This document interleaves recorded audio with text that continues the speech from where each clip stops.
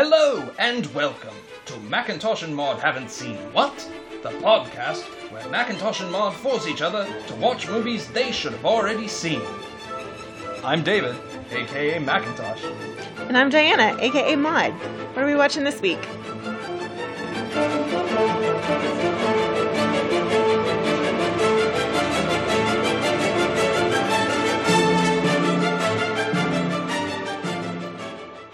Hello. Today we watched Rain Man. Selfish yuppie Charlie Babbitt's father left a fortune to his savant brother Raymond and a pittance to Charlie. They travel cross-country. So 1988, Uh-huh. $25 million budget, made $182 million. I'm assuming the $25 million is mostly Dustin Hoffman and Tom Cruise. I don't know the specifics of that. It's definitely going to be more Dustin Hoffman. But, you know, there's a fancy car. They're in the car the whole time. Yeah, lots of, A lot of actual airport outside stuff, shots. so... Lots of weird camera stuff going on. There's a lot of location shooting here, so... Yeah, I know. You know, that adds up. A little bit. $25 million is not a lot of money for a film. No, it's not. No. It's a In medium-sized 1988, you know... budget. Nah, still. It's still on the smaller side. It's true. So, you know, it's modest. All right. So we're going to start off with the writer. Barry Morrow did the story. And then he wrote it with Ronald Bass. It did a screenplay. Okay.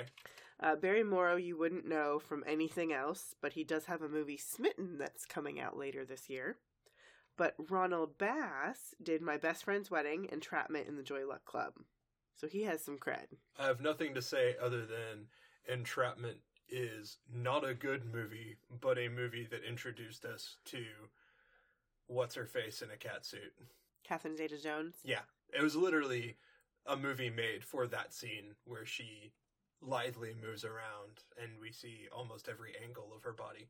Yeah, but I think it was one of the first times we had the whole, beat the laser grid thing, sequences. So it was done effectively. It was. Yeah, I know, it's a bad movie. An awakening of many, many young teenagers in America. And My Best Friend's Wedding is often, people think it's amazing, and I think it's crap. It's really bad. I've never seen it. I have nothing to say about it. You've never seen My Best Friend's Wedding? No. That's one of the first movies we got Cameron Diaz. Nope. It's got Dermot Mulroney and... I'm sorry, who? I can't say his name. Dermot Mulroney. Okay, cold, missing a tooth. Makes things hard. Which is fine, but Mulconey is not even near it. Mulroney. Close enough. Whatever. That one's better. And then Rupert Everett. Whatever. That movie's stupid, but it is fun. Okay, so what did you think of the writing? I don't know kind of where to start in my misgivings about this movie, and then my misgivings that don't necessarily lead me to think it's terrible. Okay. First of all, you have to put it in you sort of have to put it in the context of time, though this movie hasn't aged well. And the reason it hasn't aged well is because they treat autism and savantism with this really blunt take. I think that's accurate for 1988. Exactly. I mean, there is that truth that if I'm looking at it in context of when it came out, it's a pretty insensitive. Well, it's incredibly insensitive now, but at the time, they are flipping the trope on its head that, somebody like that just has to be put in a mental institution and never talked to again. That's and there are the big people who move still forward. fully believe that. True. And a weird point, not really weird, Raymond is actually based on a real person. Okay. And it was Dustin Hoffman who insisted on the character not just being mentally handicapped, and to use a word that we don't use anymore, retarded. Right. He was the one who pushed for him to be autistic.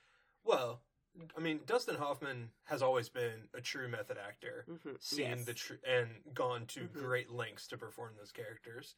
Still involved in one of my favorite quotes of all time, which is he was running marathons every day for Marathon Man, went to Laurence Olivier, and Laurence Olivier says, "Yes, son, why don't you just act?" Yeah, no. But originally, Dustin Hoffman was playing Charlie. Wow. And he was so against Raymond just being mentally handicapped that the original director left, and that was Martin Brest. So this was a completely different movie to start with. It was different. They based Raymond on Kim Peek, okay, who Barry Morrow had met, and when he won his Oscar, he gave it to him. Oh, that's which really is cool. Dustin Hoffman met Leslie Lanke, who is blind and has cerebral palsy, but she was able to play concertos by ear on the piano, and that's what helped inspire him to be like, no, I need to show this type of skill to the world. Yeah. Something interesting is, like, right around this time, Awakenings came out with Oliver Sacks, and we kind of talked about it, I think, when we talked about some Oscar winners. But reading some of Oliver Sacks' work and learning about Oliver Sacks looking at the stories of people with true neurological disorders, which autism isn't. No. But he's looking at people with true brain disorders, and in those cases, humanizing those people through these stories. Yes. It's the same thing. Awakenings did that as well. And so this movie really plays up against that notion of treating somebody with some type of disorder, whether it's a physical issue with the brain or just a true mental imbalance of some sort. Yeah. As a human. Yes. Yeah. So that's what the writing gets right. What the writing gets wrong to me, I don't think there's a single person that I don't feel is a loathable character out of anybody, and that includes Susanna. That scene in the elevator just made me feel gross. I don't like that she kissed him. I do like that she danced with him. Yes, but then the kiss and the overly, like, sexualizing of it that is partly Levinson, how he frames it in that elevator. I don't know. I think some of that is just us. I think today we've seen so much of, people being taken advantage of and things being over-sexualized. I think there it was really more, she felt that he was feeling disappointed about his date being canceled, and so that's why she was dancing with him, and then it just kind of went a little farther. I agree that it shouldn't be there. Well, it's unnecessary, but that also goes to the fact that people do not understand the emotive side of autism and how a lot of people with autism don't show emotions at all. Right. They don't experience them the same way. Which I understand. It's just, to me, the motivations of every character, including the one who's supposed to be the most pure, winds up just feeling totally self-centered. Well, she's a shitty character to begin with. Exactly. And that's really my problem, is, like, even Charlie, who has some redeeming moments in it. He does. The whole movie, you're like, but you're a fucking asshole. Why do I care about you? The whole concept is bad. That's where the writing just falls apart for me. Yes. And so it's like, that's why I'm like, I have these misgivings, because there is a really good nugget of a story there. Yes. But you've got all these surrounding characters who only give a shit about themselves. Oh, totally. Except for the only one that you care about the whole movie. Well, I don't think that's necessarily true. There's Dr. Brunner, who doesn't care only for himself. He says. No, he doesn't. I thought that was consistent throughout. Maybe. He's just a wooden and stiff, you don't care anyway. He's just sort of like, I'm a doctor who's supposed to be here. I do think it was ridiculous that, Charlie shows up and he doesn't even explain who he is, like, who Raymond is. Like, that just is discovered by accident. It's ridiculous. That whole premise is ridiculous and insulting to the audience, because that would probably never happen. I'm sure it has happened somewhere, but it's just so ridiculous. Well, and you can take it in the context of 1988, but there's a limit to how far you can let that play out. I mean, we said the same thing with Network, that it was groundbreaking for a long time, but now it's lost that sheen. That's fair. And this movie, I think, has timed out. It's just like, all of this stuff, you sit there going, none of this is fucking... Particularly with... advancement's not the right word, but now that we have so much more information about autism and Asperger's and all those types of diagnoses and therapies and how to not even necessarily, because treatment isn't always the right word for autism, but how to support and help people live the best life they can. Yeah, knowing what's going on. Yes. And so, some of it's that factor of time, and then some of it's just that the story is in and of itself bad. Yeah. It's just a bad 80s movie couched with a really interesting character in the middle of it. Okay, so we're not huge fans of the writing. Not particularly. There's a really great idea in there. There is. And a decent one at that. It's a decent one. But it wasn't done very well. No, not at all. Okay, so how do we feel about the director? Barry Levinson. Before this, he did Diner. Which is widely considered his masterpiece. He did The Natural, which is on our list for later this year. Which I didn't realize, but... Good Morning... I was about to say Good Morning America. Good Morning Vietnam. Still haven't seen it and desperately have wanted to for a long time. That's a great Robin Williams film. And then after this film, he went on to do Toys. I weirdly love that movie, as weird as it is. It is so bizarre, but I'm a little obsessed with it. Sphere, Wag the Dog, and Wizard of Lies. Wag the Dog's amazing. We need to rewatch that. It's very applicable to our life right now. So yeah, clearly he continued to work with Dustin Hoffman, and he's got a little thing going on with Robert De Niro too. Well, yeah. Okay, so how do you deal with directing? Is it just me, or is this movie weirdly directed? Why do you say weird? We get long sequence shots of the road. Yes. We get distance shots constantly of the two talking, and we're not seeing any close-ups with them. There's like weird camera angles and things linger for a certain time. Okay, the camera angle with Raymond was a very specific choice. He is typically shot in profile because as an autistic man, he would not make eye contact with you. Fair. I agree with the long shots of the car, and it's a little weird. It's like he lets every single shot linger, and so some of this had to have been, I guarantee you, that the best moments that we saw from Dustin Hoffman were improvised, because that's what Dustin Hoffman does. You're shaking your head no. There's one scene that is famously improvised. Which is? That's when they're in the phone booth and he farts. Because Dustin Hoffman actually passed gas. And then they just both kept going. They just kept going. Great. Then it's so weird because he just lets the camera roll for about, 10 to 15 seconds longer than you think the scene's gonna cut. Yeah. It's a little weird. Well, and... it's lingery. So there's one really famous case that Dustin Hoffman was involved in with this, and that was The Graduate. Mm-hmm. The end of The Graduate, which the shot, the movie's over, and then the shot keeps going for a solid 2 minutes. Yeah. And you just see this look of terror on both of their faces as they're in the bus. I feel like somehow Barry Levinson glommed onto that and then just kept doing it through the whole movie. It's possible. Where it's like, and so maybe that's just editing, but it feels like there's not a specific rhyme or reason of why he decided to put those moments there. Now, in the moments of terror, in the moments where Raymond is completely flustered and losing it, when we get the fire alarm sequence and the steady cam close-ups, all the movement with the camera, that's something Barry Levinson's known for, as far as I can remember. And I thought those sequences were good. And those sequences are good. It's just there's some choices that I'm going, why did we do this? Is it because we're trying to make a Great American Road movie? Because that's not what this movie is. So this film was shot mostly in sequence, which is very unusual. Wow. And Dustin Hoffman and Tom Cruise were really unsure of how good this movie was going to be. And so they would kind of make fun of it. And so they would refer to this movie as two schmucks in a car.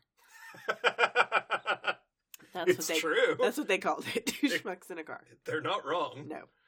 I mean, those things, it just keeps going. And this movie... I don't think the direction adds anything special to the movie. Not at all. And, you could tell me almost anybody did this movie, and they would have been like, okay, I don't care. There's a few things where you're like, okay, I kind of see that this is a Barry Levinson movie. But still, there's just some weirdness in it. Yeah. And this is a 2 hour and 15-minute movie. You could make this an hour and a half. There's so much shit that you could just get rid of. Yeah. And ratchet up. They needed to make Charlie's story up front tighter. Absolutely. He does, I get that he's a spoiled asshole. Right. And that's fine. But you're making him a bad guy. I don't feel like, by the time you finally get around to kind of redeeming him, yeah, you don't care. You've lost all purchase in his character. And, I kind of feel for him at the end, but I still feel like, what the fuck has he actually learned? Again, I think that's the writing more than anything. Yeah, no, I agree. I think, what he did is horrible. He kidnapped his brother. Because he was pissed off about not getting an inheritance. Yeah. Instead of fighting the custody battle and letting Raymond be where he was. Yeah, it was just ridiculous. Okay, so let's go through our cast. Okay. We start with Dustin Hoffman. Best part of this movie. Oh, hands down. Simply amazing performance. Hands down. This is a classic Oscar performance from him. Mm-hmm. Everybody else in this movie, they ebb and flow on whether or not they're doing a good job. Him, the whole movie, he's just insanely good. And subtle. Yeah. Incredibly subtle for a movie that has such a reputation of not being subtle with the reference. It reminds me so much of Tom Hanks in Forrest Gump. Maybe a little bit, but there's even more so, there's a groundedness that, Forrest Gump wasn't meant to be grounded. Forrest Gump was meant to be way up in the air and kind of He was supposed to be somewhat of a fantastical character. Right. But you sympathize with him so much. True. I got that here. I did too. And it's all the more telling because you flinch every time somebody talks shit to him.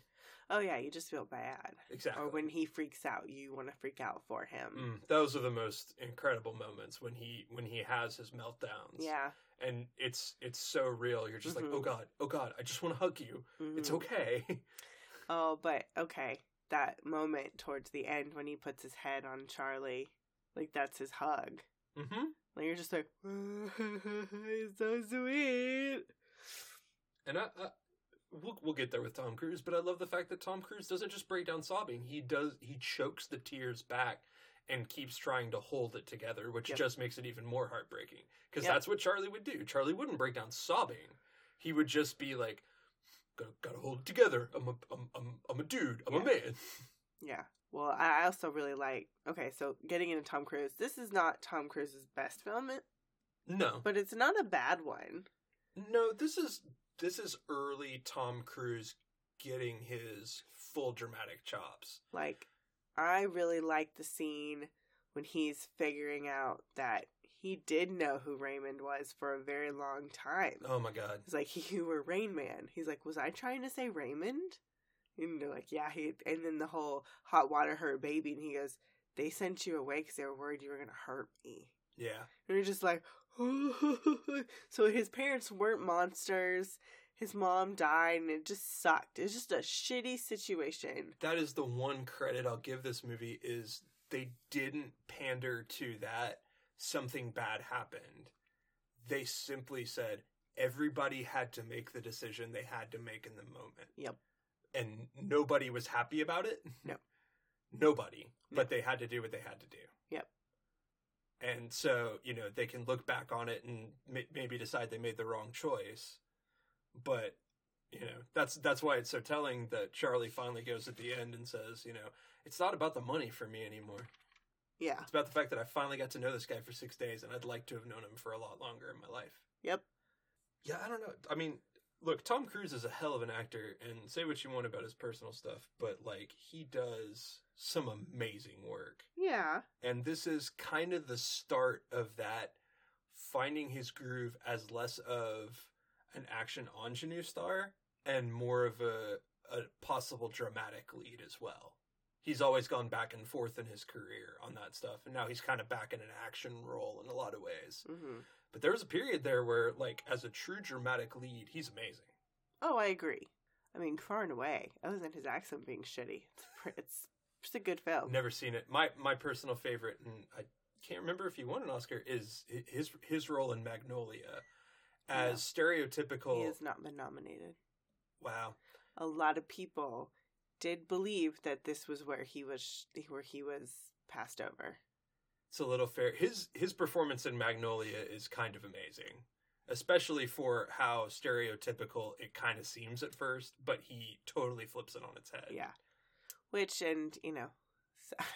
think it was Pete Holmes, somebody who we really liked, was talking to Tom Cruise and was like, man, you were great in Magnolia. Why don't you do more with Paul Thomas Anderson? And then it was just like really uncomfortable because they knew it would, like, because of the master. Yeah. Yeah. Because he knew that he was working on that. Of course. Like, I still hold some secret hope. He's distanced himself a little more recently, and I got the secret hope that he's finally going to be the one that breaks it all apart. And it's like, yeah, I'm done. No, I don't think he will, because I legitimately think they'll kill him.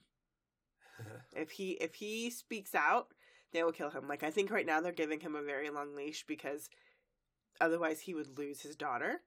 Well, and I think he's definitely just one of those guys who's like, he'll still be in the church, but he's like, I'm not gonna be your figurehead anymore. Like, find somebody new. I'm taking a step back. Yeah, we're slightly obsessed with the whole Scientology, the Master, going clear, all of that stuff. I've still not seen The Master. I'm so upset. Okay, yeah, we haven't watched that, but we've watched Going Clear. I've listened to Leah Remini's book. It's nuts. We're a little obsessed. There's a podcast called Oh No, Ross and Carrie. They do a whole series of them actually joining Scientology. It's nuts. It's fascinating. I love it. But setting all of that aside, I mean, he's always been a great actor, and Yes. this is a chance to get to see him do some uneven work, but still some good work. Yes. And there's really no one else worth talking about except for Bonnie Hunt. I mean, this is her film debut. And she's delightful. Yes, she is the waitress who drops the toothpicks.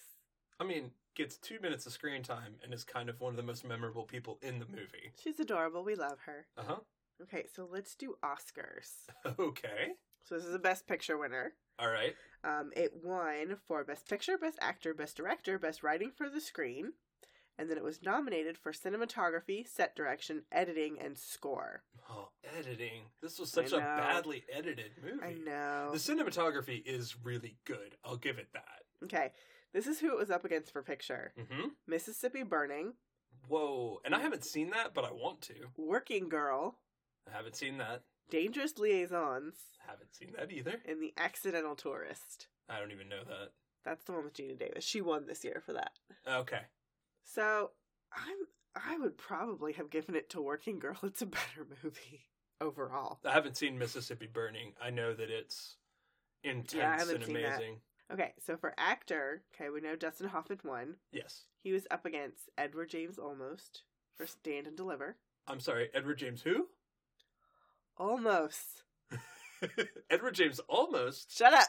Is the 30 Rock impersonator. I know. Yes. They also say that on Friends. And what's the name of the movie again? Stand and Deliver. Yeah, I know. That's such a huge deal. Every high school student has to watch that movie, except for me, because I've never seen it. I've never seen it either. Gene Hackman in Mississippi Burning. Yeah. Max von Snowden for Pele the Conqueror. Max von who? Snowden. Sydow. Sydow. Max von Snowden. I think the way I have it written makes it look like Snowden. The Swedish character actor, famously in The Seventh Seal, who also revealed many state secrets via WikiLeaks. Correct. And then Tom Hanks for Big. A legitimately great nomination. That movie is genius. I've never seen it the whole way through. I've seen a lot of it. You've never seen Big the whole way through? I've seen it in part. You know what? I take that back. I have seen it once the whole way through. I think I watched it at some point and finally sat down. It wasn't my favorite. I think he's the great. Best. I think he's great. I think the movie's terrible. It's not terrible. I think the movie's not that great. He is phenomenal. Well, that's what I mean. He's the only reason that movie is good. If it was just a generic movie with generic actors doing it, it wouldn't be anything. But he's the reason why it's good. Okay, well, Dustin Hoffman earned his Oscar. Absolutely. He's so this is freaking fair. Incredible. Okay, director. Okay, so Barry Levinson won an Oscar for this. He was up against Charles Chitton for A Fish Called Wanda. Oh, this is that year. This is that year. Oh, I have a soft spot in my heart for that movie. Mike Nichols for Working Girl. Alan Parker for Mississippi Burning. Okay. And Martin Scorsese for The Last Temptation of Christ. Now, that movie wasn't going to win. No, he was never going to win for that. I still want to see that movie, though I understand the point of it. Mm-hmm. I do. I understand what it's supposed to symbolize and what it means. Uh-huh. Because it's a thought experiment is basically what it is. Mm-hmm. But I'm curious about it because that was a labor of love for him. No, I understand that. In a lot of ways. He was never going to win. Well, he was still in movie jail in some respects. Because of it. No, because of drugs. Oh, well, he was also in it because of that movie specifically. Yeah, well, 2 years later, he did Goodfellas and made a huge fucking comeback. So Yeah, that's on a previous episode. If you want to hear us talk about that, I was surprised by how much I enjoyed that film. You shouldn't be. It's freaking great. I knew it was going to be good, but sometimes you're disappointed. Martin Scorsese. I can't wait till we get to singles. Okay. Anyway. Okay, so this is what's going to make you mad. Okay, so they won for writing for screen. It was up against Big, Running on Empty, Bull Durham, and A Fish Called Wanda. Yeah, A Fish Called Wanda and Bull Durham are way better in movies. Okay, I know you love A Fish Called Wanda. You repeat that line to me all the fucking time. Ken, I'm going to kill your fish. Yes, this has been the last 12 years of my life. Friedrich Nietzsche. I enjoy that movie. I adore Kevin Kline with all of my soul. But yeah, that's a better movie than this one. I mean, I like this movie. I like Rain Man, but A Fish Called Wanda should have won for that. I don't hate this movie.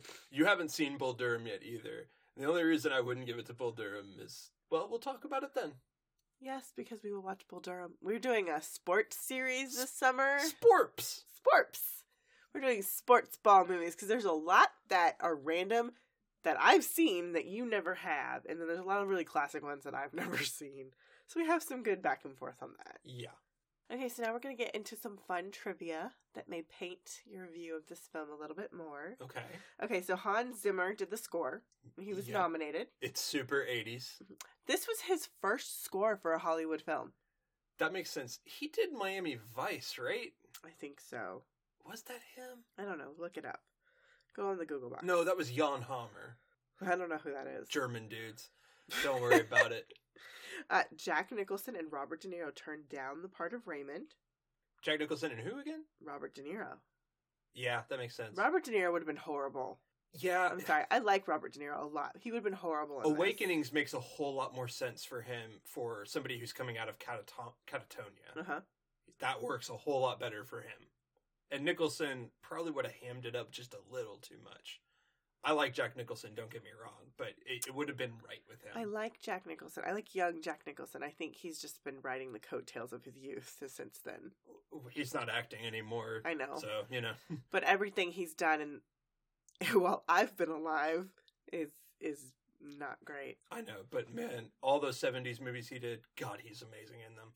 I give pause to As Good as It Gets because that one is interesting. That's a wonderfully written film, too. It's true. I'll give it that. Okay, Tom Cruise was constantly wanting to rehearse. That sounds like Tom Cruise. Which is not what Dustin Hoffman is, because he's very method. Nope. But they would do so in the car in between takes, and they would switch roles. Ah, fun. I actually did that with a scene partner once. We had this scene where we had just gotten our lines down so well, we decided to just start doing it where we were the opposite. We were playing this old husband and wife on a porch, and it was really funny. Yeah. Because we would just go nuts. During the filming of the Las Vegas stuff, the gambling, Dustin Hoffman would actually wander off in between takes and go gamble. They had to assign somebody to watch him. Because he would run away. Yeah. Oh, boy. Dustin Hoffman spent a year with autistic men and their families to study them. That's classic Dustin Hoffman. Tom Cruise's wearing of Ray-Bans increased sales 15%. That man touches anything. I know. Well, okay, not anymore, but he used to. At the height of his powers, my God. I mean, this is 2 years after Top Gun, man. Stupid fucking movie. Say what you want, though. That was a big fucking deal. I know. It universe. Is still a big fucking deal. Like, I understand. I understand while everybody loves that movie. It's the worst movie ever. But it's kind of the best worst movie ever. Not its target audience. I know, but it's so much fun to watch. It is fun, especially when you're drinking. Especially to make fun of it. True. Dustin Hoffman originally wanted Bill Murray to play Charlie. I am so glad they went with somebody younger. Agreed. I really do. If they had had somebody about his age, I just don't feel like it would have worked as well. No, I agree. I'm trying to think of who else would have been good around this time. Sean Penn might have been great. Ooh. But yeah, he was in jail. Not like actual. Well, maybe actual. I don't remember, but he was in trouble. He was in deep trouble. He was in trouble. But Sean Penn would have been a perfect choice. Timothy Hutton. Ooh, Timothy Hutton. I always forget about him. Why I'm naming people from Taps at this point. It's true. Well, this movie was originally written for the Quaid brothers, Randy and Dennis. Kind of makes sense. That would have been good. Okay, and my last tiny fun bit of trivia was that this year of the Oscars was the first year they started using "and the Oscar goes to" instead of the previous "and the winner is." Ah. They felt "and the Oscar goes to" was a more professional sounding way because it is an honor to be nominated, regardless of whether or not you win. I roll. Okay, it is an honor to be nominated. Agree. But when you get into Meryl Streep, I've been nominated 20 times, so no one gives a fuck. I don't give a shit. Do I have to show up? I'm not getting the trophy. I'm not showing up. That's really what it comes down to. Also, just like, it's such a just big party for them to have anyway. I don't think it means nearly as much to people in the industry as it does to the rest of us watching it. It does in the sense I'm okay with that. It does in the sense that it will bring people to the box office. And so True. to win for a movie that had a low profile to win Oscars is a huge deal for box office receipts. Yes. But that's about it. It's that. And for some people, it's a lot of validation, either of the material or of the person involved in it. Yeah. And that's important. It is a huge honor. Don't get me wrong. Yeah. It just, for them, it's a party. Yes, for many way people. more than it is, some, like a Nobel Prize. Still. I don't know. Anyway, it's fun. Okay, so I guess our only thing we have to do next is our ratings. Well, that's you. I know. Because this is my movie. Your movie. This is my movie. I'm gonna go with the 3. Okay. There's a really good story in here. Oh, yeah. There's a really wonderful idea. And a really fucking good performance. And the Oscar-winning, hands down, no argument, winning performance. So it's a 3. I don't think this is a Best Picture, right? I mean, judging by what it's up against, who knows? I haven't seen it. We haven't seen everything, so it's harder to tell. And I haven't, you mentioned Working Girl, but I haven't seen it. I haven't seen I'm gonna have to fix that. a bunch of these other things. So good. So I can't say that judgment, but this doesn't feel like a Best No, it Picture doesn't. quality movie. It doesn't. This feels like an interesting lost cable classic. It does. This feels like one of those movies that would come on TNT and you wouldn't know anything about it, and then you'd watch it and be like, huh. Watch it in reruns. And you'd be like, huh, that was actually kind of a good movie. A little weird. Kind of like how I feel about American Sweethearts. Like, nobody saw this movie, but it's wonderful. Well, except that that's not serious romantic comedy that's not trying to take itself seriously. This movie's definitely trying to take itself seriously. Yeah, but nobody should have seen this movie. I know. This just doesn't feel like it should have had that high of a profile. Agreed. And I think it's because of Dustin Hoffman. That's the only air of credibility it got to that level. Okay. I give it a 3. Oh, we're both giving it 3s. Yeah, like I said, I had many reasons to have misgivings about this movie. Fair. And then sort of wins you over in spite of those things. Except that you still are like, I just don't care about anybody except Raymond. Yeah. There's nobody else I care about, and I feel like they're all kind of awful people, including Susanna, who's like the only person that you should have some other slight bit of empathy with. Yes. Because still, I feel like she only gives a shit about herself. It's like she wants her boyfriend. It's weird. Her character's weird. Well, and like I said, I get to that elevator scene, and I'm like, you haven't earned this. I don't feel any connection between you and him. And The dancing, yes. And I'm really scared that you're about to try to take him and have sex with him. Oh god, that would have been horrible. If that had happened, I would have never suggested watching this movie. Because I feel like that would be what a normal 80s movie would do. Because how we came up with our list of Oscar films to do, we wanted to do Best Pictures, because those are the big winners. That's the prize that everybody wants for the night. We went through, okay, who won the last few years, and we felt like the last few years were too recent. And we've seen a lot of those. So we just kind of started with what had we not seen, and what was ridiculous. So we started with Braveheart. We're going to do Titanic. And we just kind of went from there. We tried to pick some that were a little bit older, some that were a little bit newer. And this was just one of those, oh, that wasn't too old. You should have seen this. This just felt like a really weird off year for them it is altogether. Weird. It's like that Crash year. What were you people thinking? Well, next week's movie is a movie, God bless it, I've been trying to see forever. Yeah, next week we're going to do one that neither of us have seen. We're going to do The Sting. Oh my gosh. I've wanted to watch this movie for so long. Robert Redford. Paul and Newman. Paul Newman. Two of the most handsome gentlemen ever to have graced the silver screen. Butch and Sundance themselves. And this time... Oh yeah, I've never seen that. Oh, I know.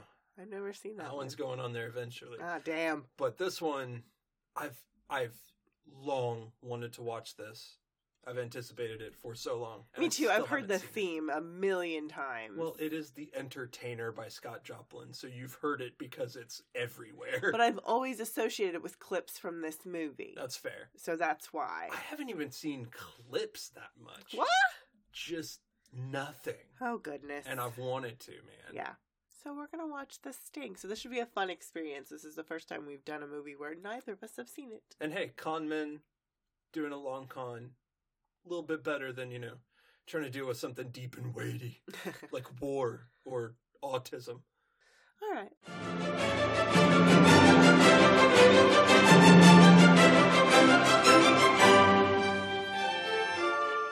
Hey guys, we saw The Phantom Thread. We're working through those Oscar-nominated films, and that one came up for us this week.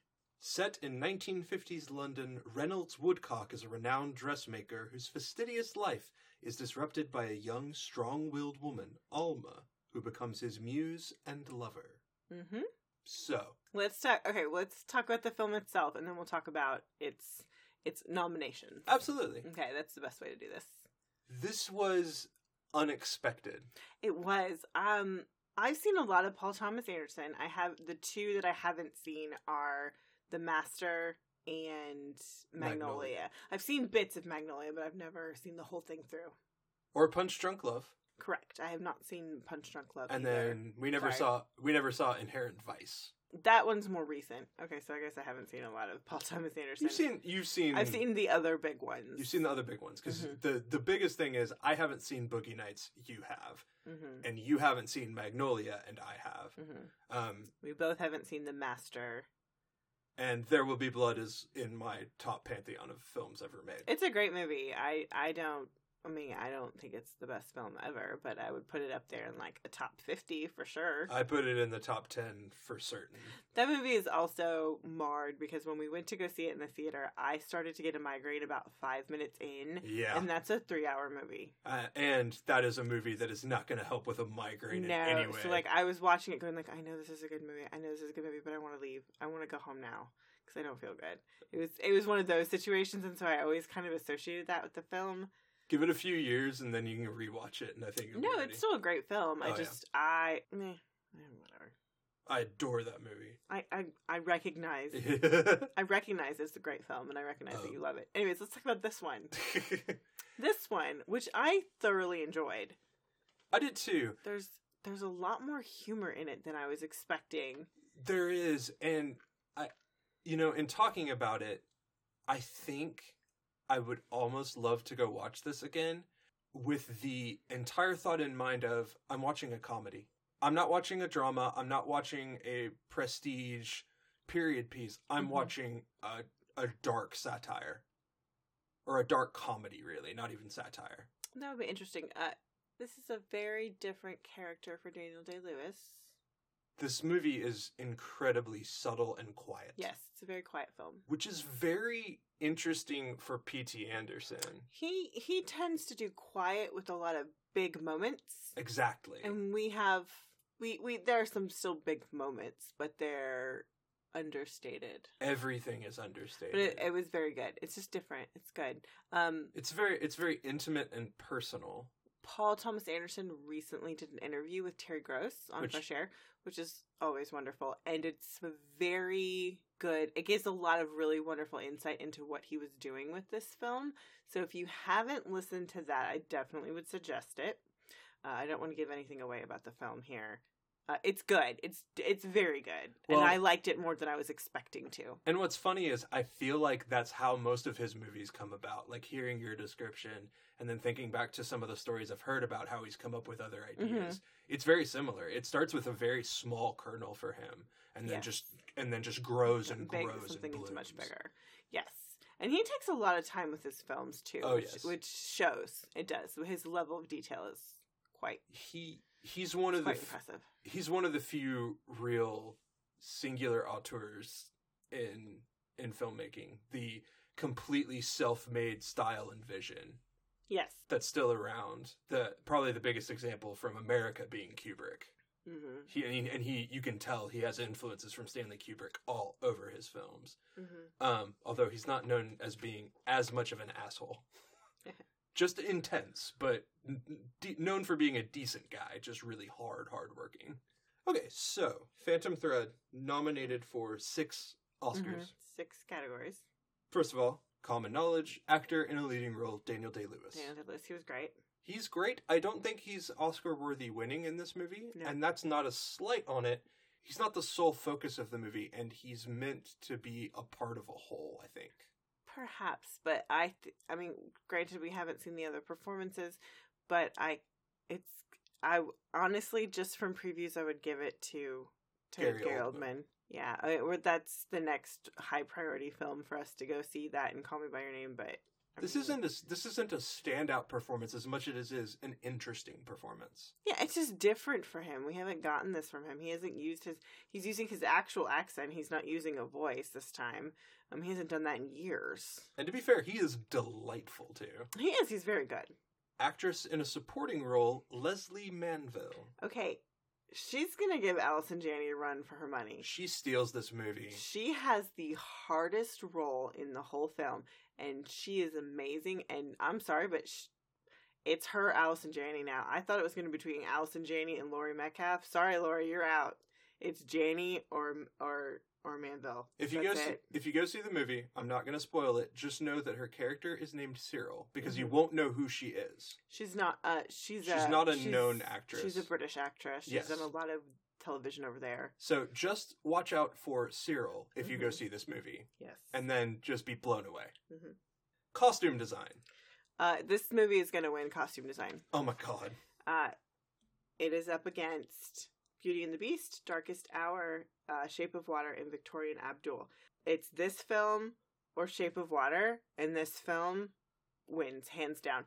It's not just the pretty it's not just the pretty dresses. It's not the pretty dresses. And I paid a lot of attention. I knew this was going to be a big one for costume. It has to be. He's playing a clothing designer. Absolutely. But what they do with what the actual people, not the models, are wearing is fascinating and very well done. And I want to talk about it. I want to talk about it so bad. We'll talk about it a little bit. I'm going to talk about it right now, and you're going to cut it as a little spoiler. It's so good. I love it. I really need Tom and Lorenzo to talk about this movie. I really do. It wins. It wins costume. Okay, sorry. Directing, Paul Thomas Anderson. Nope, sorry, you're not going to win. This goes to Guillermo, and that's only because this is not a grand vision per se. It's just a lot of other filmmakers could make this movie. Yes and no.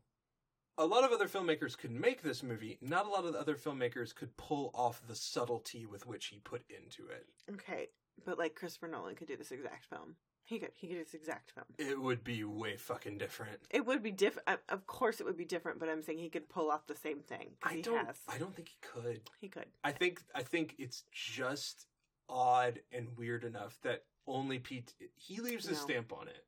Yeah. No. For me, he does. The writing is better than directing. I will agree with that. Mm-hmm. But I mean, it's so hard when you've got the one person doing it together because you don't know where it blends and ends. No, I agree, but this one needs to go to Guillermo. That's true.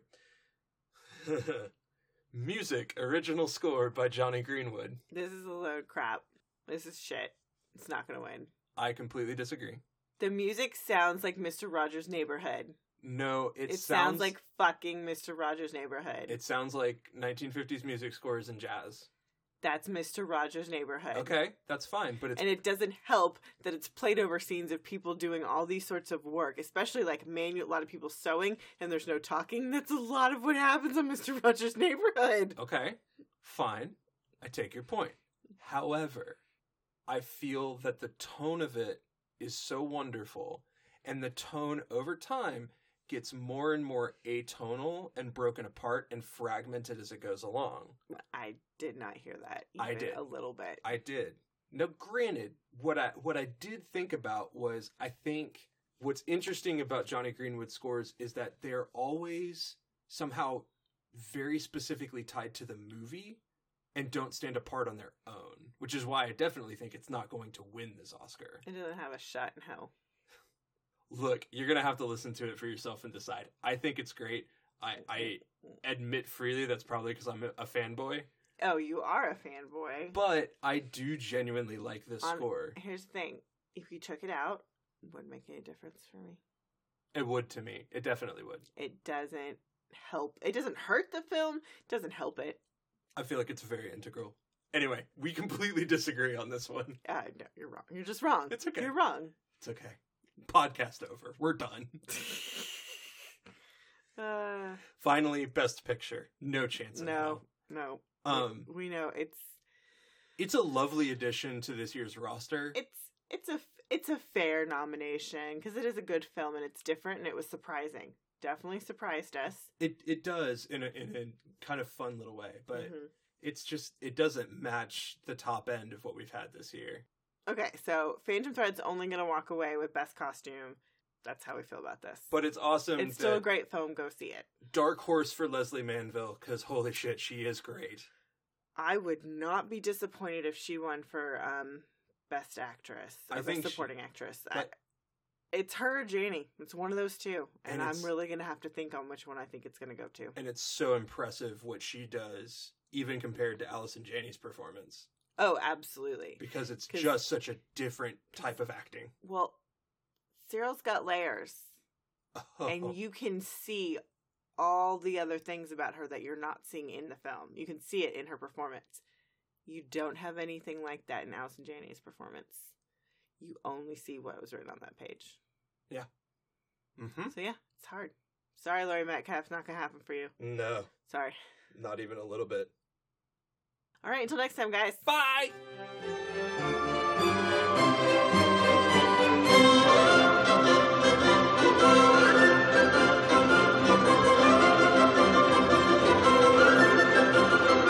That's it for this episode. Please take a moment to review and rate us on iTunes, and for questions and comments, drop us an email at macintoshandmod@gmail.com.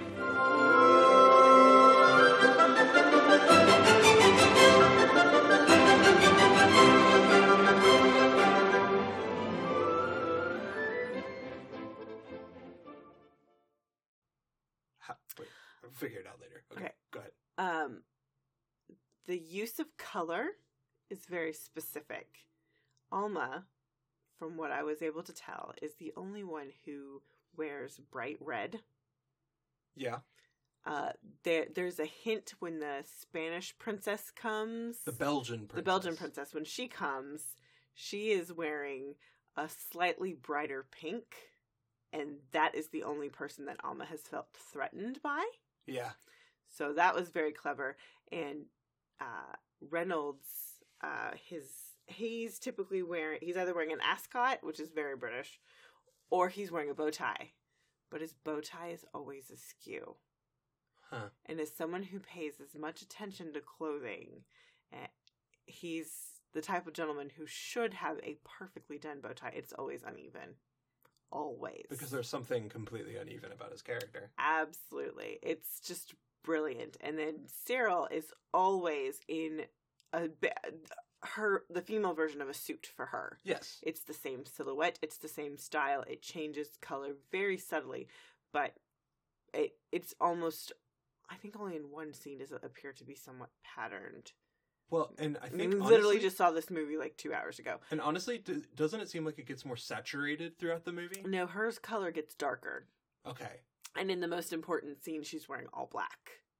But I feel like at the end it was bright blue. It was. Which means... Which also, okay, in the beginning scene when he is picking out the fabric for her dress, he takes that yellowish green color. We'll save that for another day. The scene right after they've been married, when they go out on vacation, she's wearing that color. Yeah. So good. It's so good, and it's very telling that the first dress he made her is the dress she decided to wear when she wanted to defy him. Oh, of course.